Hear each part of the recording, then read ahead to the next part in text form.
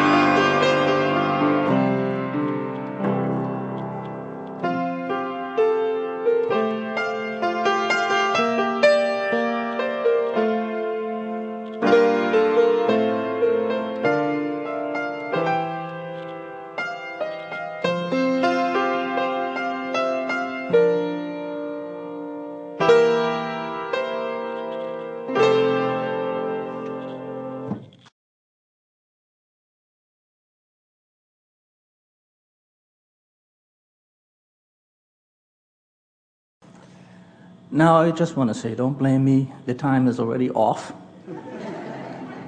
I looked at the schedule and I'm seeing that we are way off in time. Let's blame that to Michelle. There's a reason why I played that song, actually. It's a song that I actually wrote. And the past year of my life has been quite a dramatic year. Well, actually, the past 2 or 3 years. But in particular, the very last year. And that song comes out of a healing process, actually. And it flowed at a time when my son was married in July. And leading up to that, it had no name. And it was used as his bride was walking up. So it's now called a Shanty's Walk. And it just goes to show you how God works. I had not written a song. Well, actually, I was a songwriter up until my early 20s. I ceased to write for whatever reason up until the last 3 years, or 2 years in particular. And all of a sudden, the music started bursting back again. Why? I want to give you a little bit of a background. Like Michelle, and I know a little of her story, I was born in a Christian home. I had ideal parents. Added to that, you would say that I was probably a good child. I didn't get into the normal troubles that most children get into, all the rest of that stuff. And the point is not to say anything good. The point is simply to say is I didn't have a problematic childhood. Yet, despite it all, life turned out to be difficult for whatever reason. So I want to say something to you. When you look at me, what do you see? What is it that you see? For some of you who know me all my life, you may see me as a Treco. For others of you, you may see me just as a friend. For others of you, you may see me as just somebody by the wayside. Who is this strange guy up there talking? We've never seen him before. We all have a story, don't we?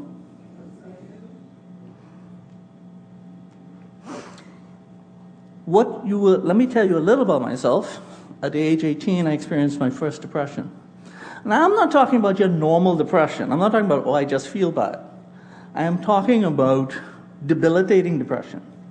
And over the last 34 years of my life, 11 of them have been spent in severe depression. 11.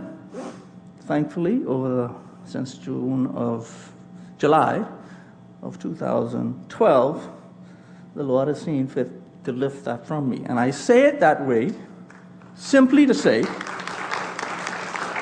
thanks be to the Lord. And I say that simply to say, even as I stand here, I cannot simply tell you, well, this is what caused my depression. This or this specific thing or that specific thing. But I do know it was started by or triggered by traumatic events. Anybody in here never had a traumatic event? Nobody, right? All of us had traumatic events, right? And through the series of my traumatic events, I remember, let me go back a little bit, at age 13. And you're going to probably say, what 13-year-old even thinks of this thing? Bear in mind, I was born in a Christian family. Bear in mind, I had no understanding of what I'm going to say to you because it was not before me. My parents are married. They're wonderfully married. They're past 60 years of marriage age. So I had a wonderful childhood in that sense. But at the age of 13, and I don't know why, but at the age of 13, I said to myself, I thought to myself, because I couldn't say, this thought came to me, Lord, it's one thing in life I don't want to experience. It's just one thing. Please don't let this one thing happen to me. You want to know what it was? Well, at age 51, it surely came to pass. I never wanted to experience divorce. Never. I'm the least likely person to experience that. So I had real trauma going on in my life. Real trauma. For whatever reason. And the point here is not to point fingers about anything. The point is, I am here. I am where I am at.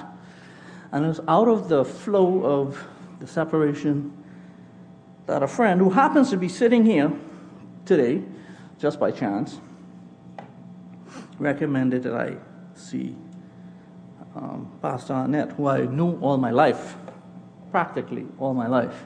Our children are the same age, actually. So we knew each other all our lives, so that was not a problem. Life throws some things at us, all of us. Agreed? And some of it is purely unavoidable. And nonetheless, we all tend to think we can cope. And so what we do is we sit there and we try to cope. And I'm certain that there are people in this room today coping. Just coping. But we put on the face, we put on the clothes, we make ourselves look good. There are people out there saying, oh, just be positive, and oh, just be happy, and oh, just smile, and they have little understanding of the pain that we're actually going through. Correct? No idea. But you know why they don't know? It's because we don't speak, and we don't tell the truth. We don't say what's really going on inside us. We prefer to hide behind some face, some facade that we have, which, by the way, is a very worldly concept. You agree, right? Hiding. That's what God did. What did he say? Adam, why are you hiding? In the garden, why are you hiding? You know, we tend to hide because of myriads of reasons we hide. Because we all experience traumatic events in our lives, sometimes we need help. Physical help. And what I mean by that is, we have the wonderful garden above. We can always call on his name. But then again, we also have the body of Christ right on the side of us. Right? And God has given, unlike, our brother said earlier, I wish there was a time when we could say we don't need the Christian Counseling Center. I know what he means, and he means well. I know what he means. But you know what? As long as you and I are here on this earth, we can need that. We will all need that. And I'm an unlikely candidate in the sense that, hey, I grew up in a Christian home. Dotted all I's. Did I say that right? Cross all the T's. I got all that right. But yet, I found myself in an event that was too much for me to bear, too much for me to deal with. I am here to say the Christian Counseling Center has played a pivotal role in my life. The song you heard earlier was a song that comes out of a time of when I was towards the tail end of my counseling sessions with Pastor Arnett. I have found in him complete trustworthiness. I was able to speak very openly and very honestly with him about things you were trained never to say. You know what I mean? Sometimes, unfortunately, the people who are closest to you cannot hear some of the things you have to say. Not because there's anything wrong with them, possibly because there's something wrong with you. Right? Right? Possibly because there's something wrong with you. But truthfully, also, possibly because you need to be told things you don't want to hear. You need to face things you need to face. Realities, the truth about life. And when you're going through a very difficult process, a difficult circumstance, whatever may bring it on, it's always good to have somebody who's independent, who has no stake in what direction you carry, just guide you forward. And I found that in Pastor Arnett. I don't even call him Pastor Arnett. I call him Fred. But hey, but nonetheless, and I've had one session with Sister Helen, and I found them to be quite helpful.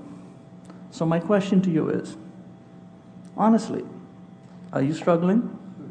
Are you hiding? Do you need somebody to talk to? Do you need some help along? And I venture to say that if you're completely honest, if you're not facing that moment now, one day you probably will. Hopefully you won't. I am thankful to the Lord for the Christian Counseling Center. I am thankful that there are people around who care enough to be able to listen and hear. We all need someone to talk to at times. And I would love to think that would be your spouse. I'd love to think that would be your best friend. I'd love to think, but sometimes that's not enough. So I say to you, and I encourage you, to do what's in your power to seek the healing that you need and to use the opportunity presented to you all through the Christian Counseling Center that's available right here on your property, actually, and that people would come to know the Lord in quite a different way through that experience of recovery. I thank you all.